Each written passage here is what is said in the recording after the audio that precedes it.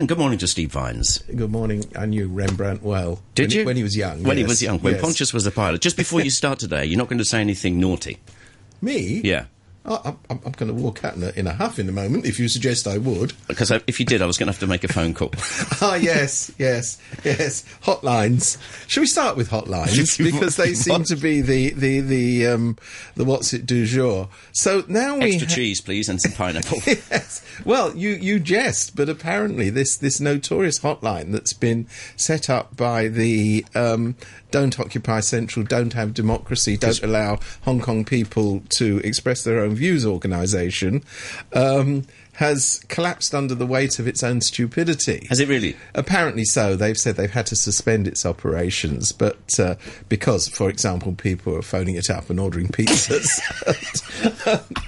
But, I mean, in a sense... That is brilliant. I know it is. In a sense, it's a farce, but in another sense, it is a reflection of the nastiness of where Hong Kong politics has got. I mean, you've got to admire the sense of humour, though. I mean, they're trying to take us back to the 1960s, and people are ringing them for pizzas. Yeah, well done. done. Mean, I have to say that, but some people who were caught up in the Cultural Revolution in the 1960s didn't think it was that funny. I know, but, I mean, that's the implication. I know. I mean, the way to deal with these people is to treat them as but I mean, this is very sinister, this setting up a hotline so you can name names and shame pupils who take part in political movements, so that you can shame schools. I mean, this is absolutely, I don't think it's an exaggeration that this has been described as Cultural Revolution tactics, because, of course, they didn't have telephones all over China in the 1960s, but this is precisely what they did. And I've spent some time a few years ago talking to victims of this sort of Cultural Revolution behaviour, and I can tell you, this is the same mentality. And what I like about the organisers of this is they turn everything round. So they say, if you want to talk about the real terrorism, it's the terrorists in the schools.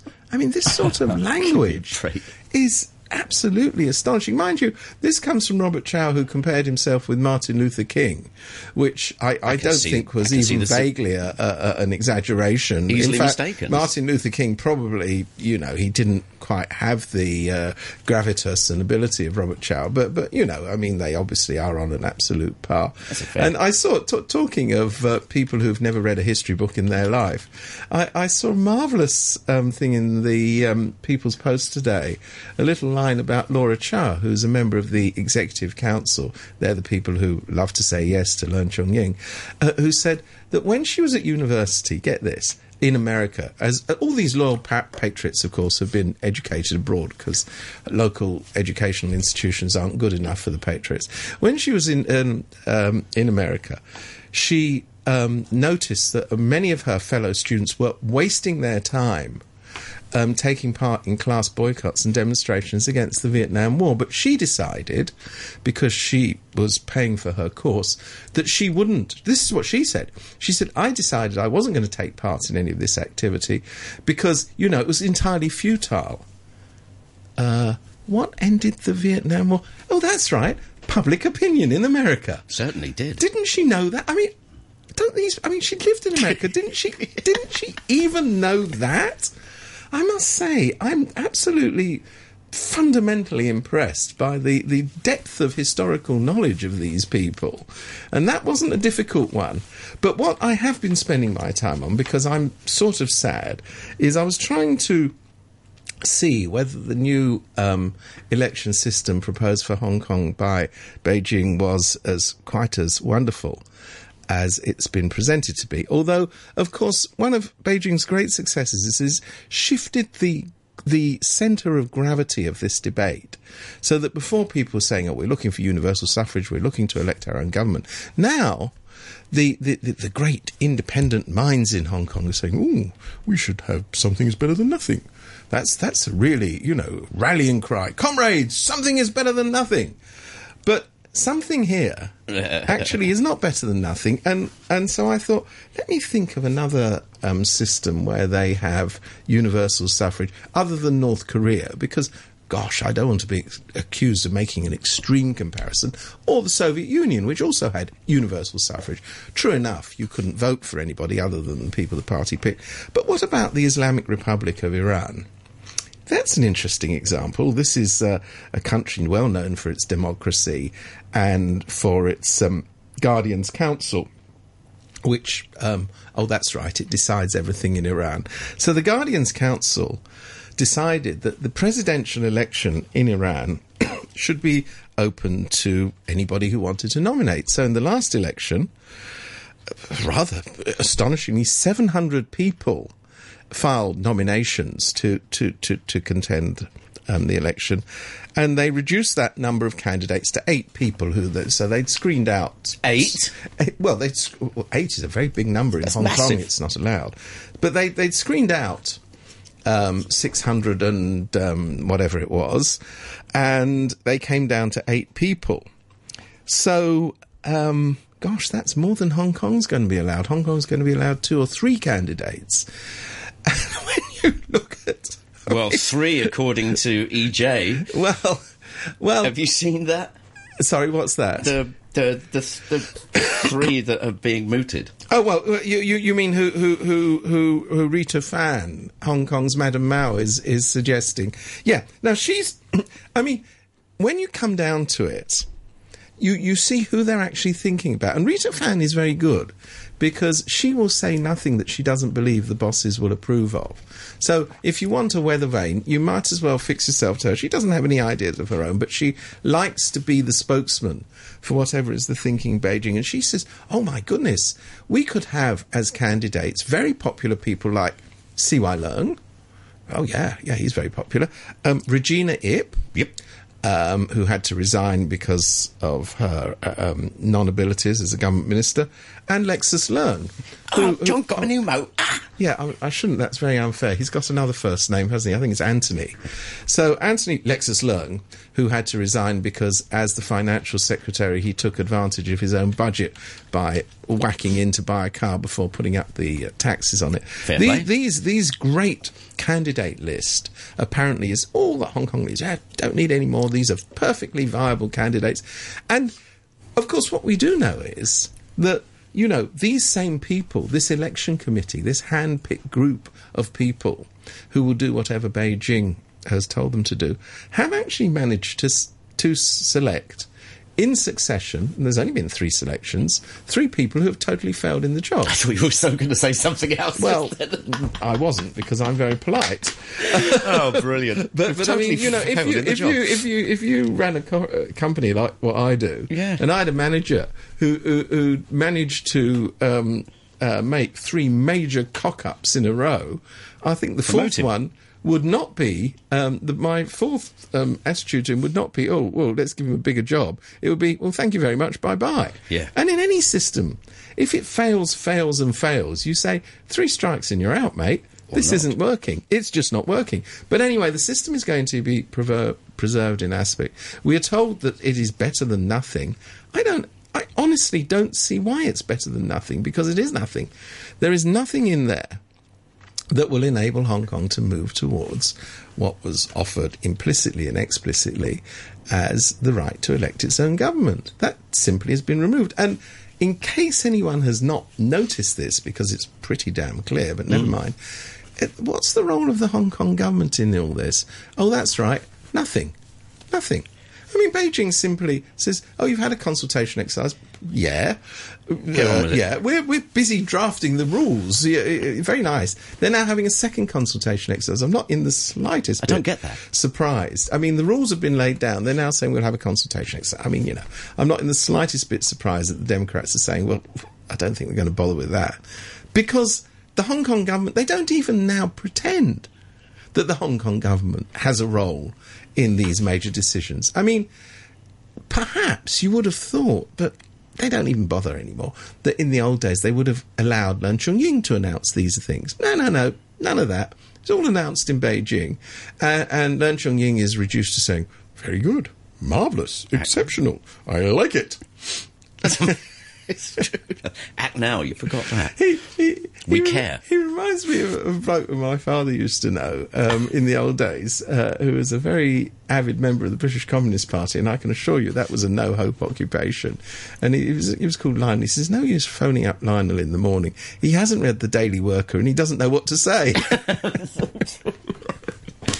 brilliant. But honestly, I said EJ. I was talking about Economic Journal online, but they put the free pictures up, and I'm thinking, what, hang on, it's like it's a horror gallery almost. I mean, but this is the choice. This is the choice. I mean, the people they like are not the people that Hong Kong likes. So, I mean, it will be more than a ghastly charade if that actually ends up to be the choice put before the people of Hong Kong. I think they'll find some other little weasel to put in there.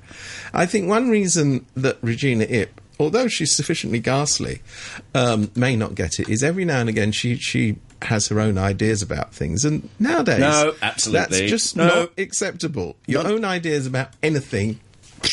Absolutely not. Let's go back to where we started for a second. So these fellas who are putting up the phone line and anti-this, that and the other, what on earth are they after? Well, it is white terror. I mean, I when I first heard that expression, I thought, surely they're exaggerating. When I think about it, when you set up a hotline to report on children who aren't obeying the political line... I've never heard anything like it. It's just staggering. And, you know, it's quite interesting. Arthur Lee, who was the education minister and is now another of the... Well, of course, he's one of the apologists, but that goes without saying, was saying, you know, I would join Occupy Central if I thought it would make any difference. Then he promptly says, of course, it won't make any difference, blah, blah, blah. But one of the things about protesting and involving people in political debate and dialogue is it's actually a long-term process.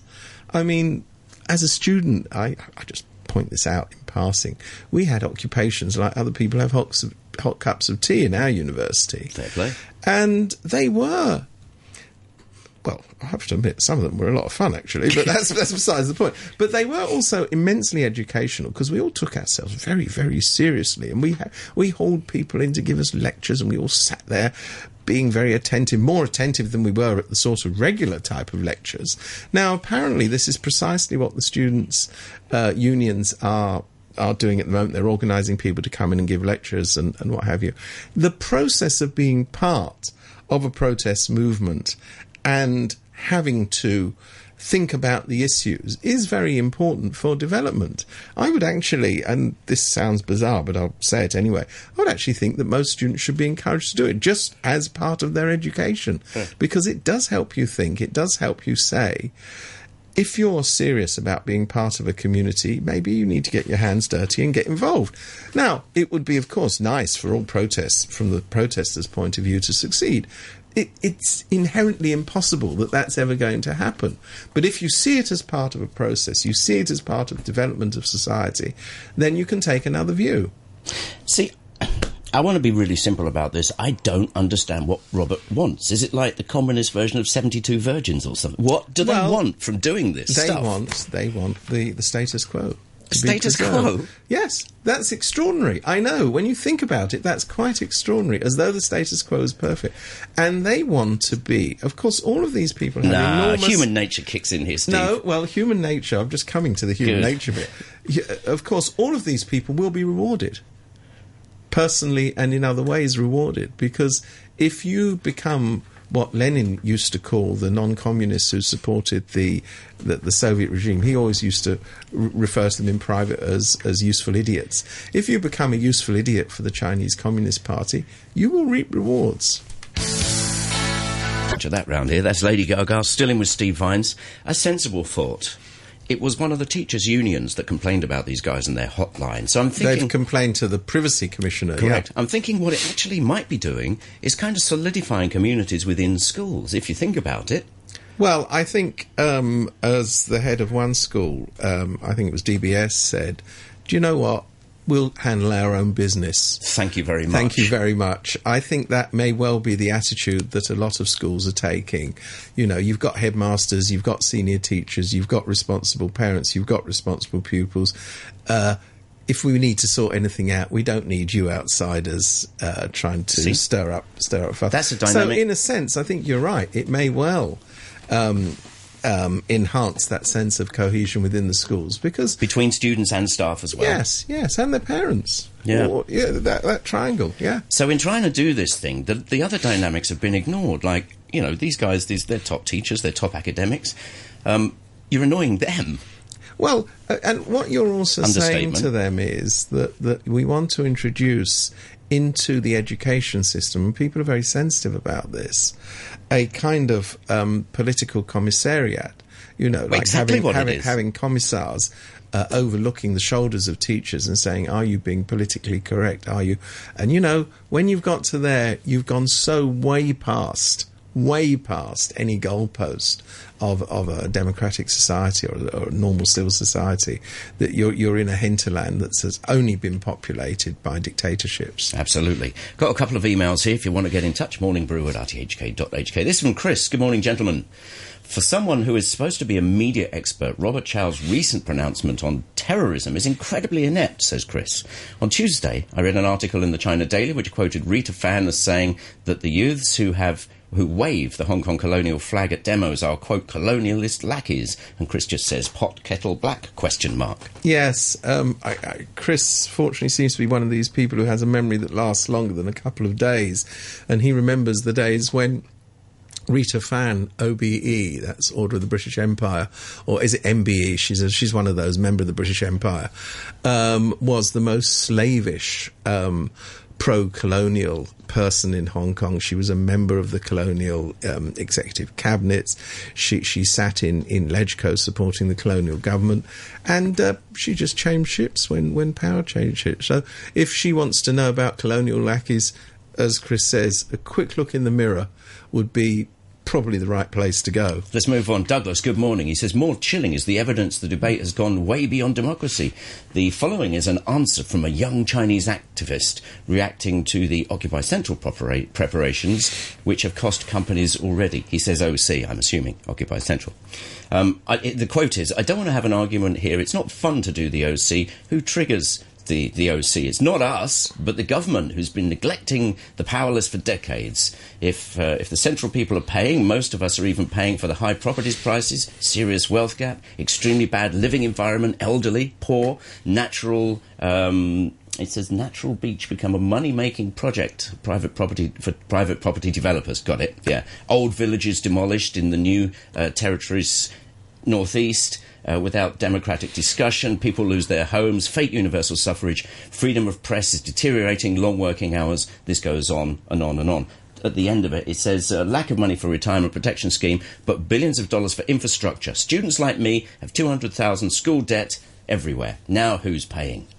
Good points. I mean, I think what he is getting to, and I completely agree with this, is that's a quote from a student. Right. Yeah. Well, whoever that student is, I think he's getting to the core of the matter, because although the discussion is about universal suffrage and government, what the real absolute core of what's going on is the government in Beijing, or more accurately, the Communist Party in Beijing, I think actually wants a confrontation with the Democrats, with people who are out of line. It wants to show who is boss.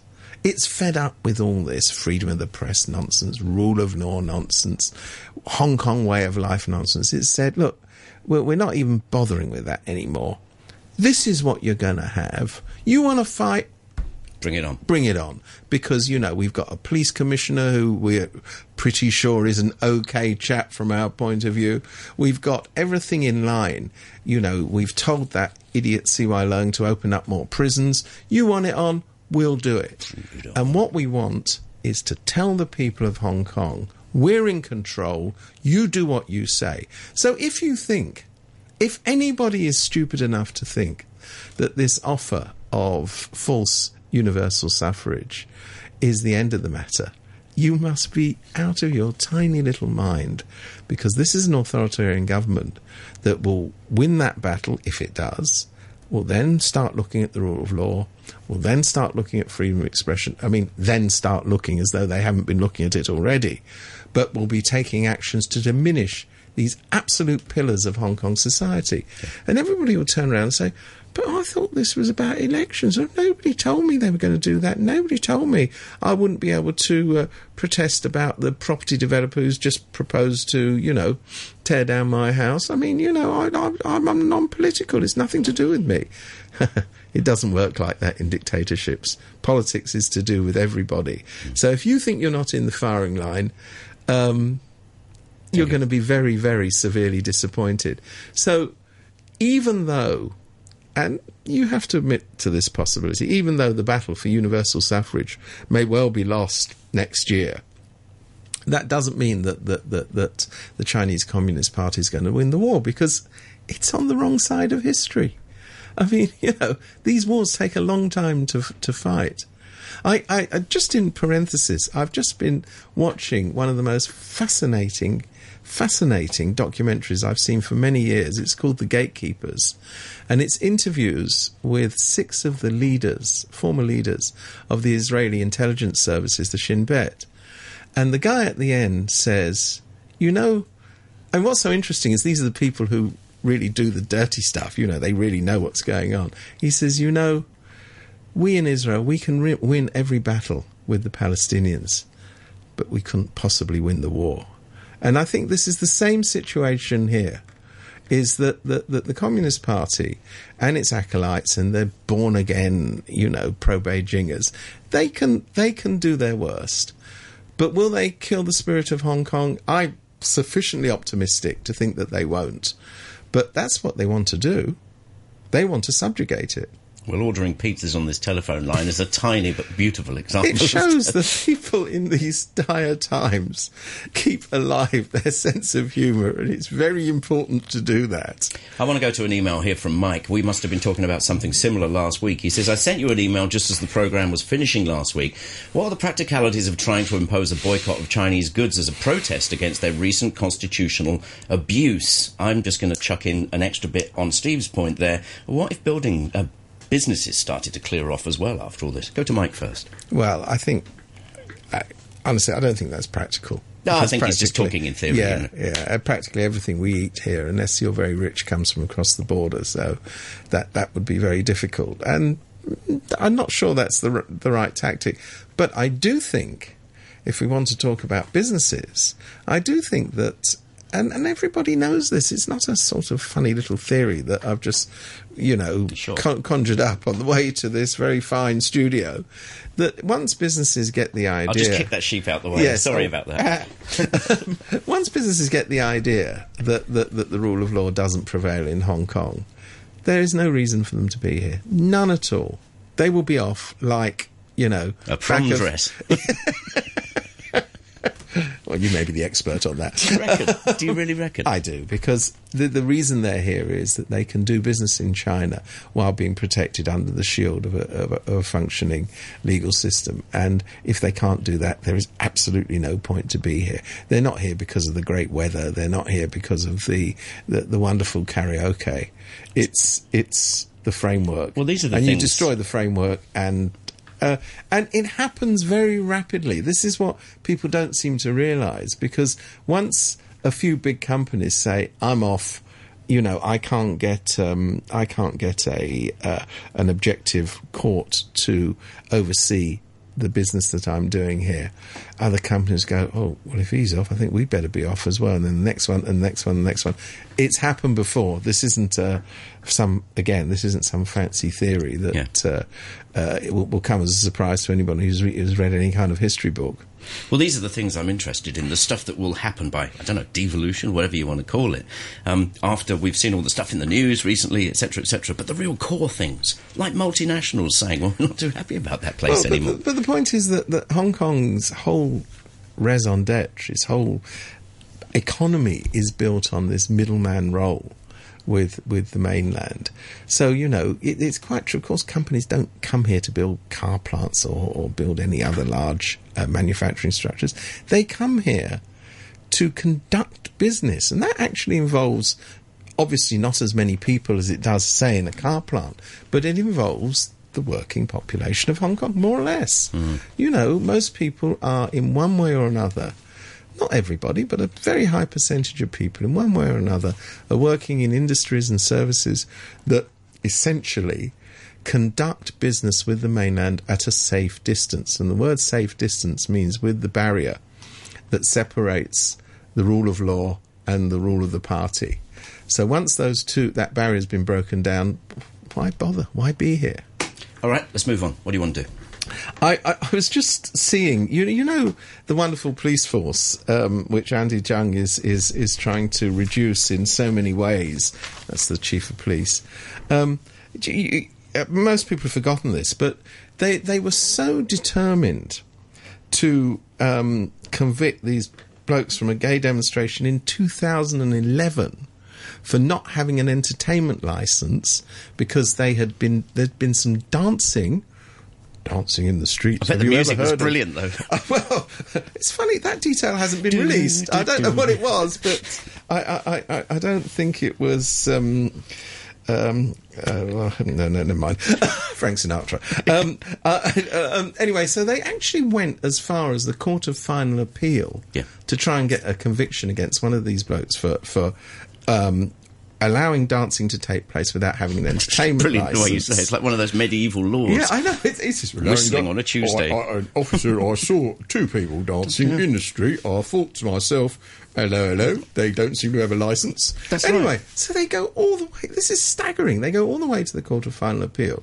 Now we come back to the rule of law. So the three judges sitting in the Court of Final Appeal said, it's not a place of entertainment, dumbos, if you're in a street, because by the nature of it being in the street, people don't pay to come in and they don't pay to go out. In other words, because it's a street. It's a street. Who knew that streets were places where people wandered around? Well, I think I knew that, but not the Commissioner of Police, obviously. And they said, there are other ways of dealing with this, but it's not a matter of an entertainment licence, because... First of all, no money changed hands. But the essential point is that it was a spontaneous thing. People were doing it. Now, I know spontaneity is very dangerous, and I've seen it, and it's absolutely ghastly, I can tell you. Yeah. It's not contagious, though. You can take pills, and you can seek advice. But if you feel like dancing in the street, don't do it near a policeman. That would be my tip for the day.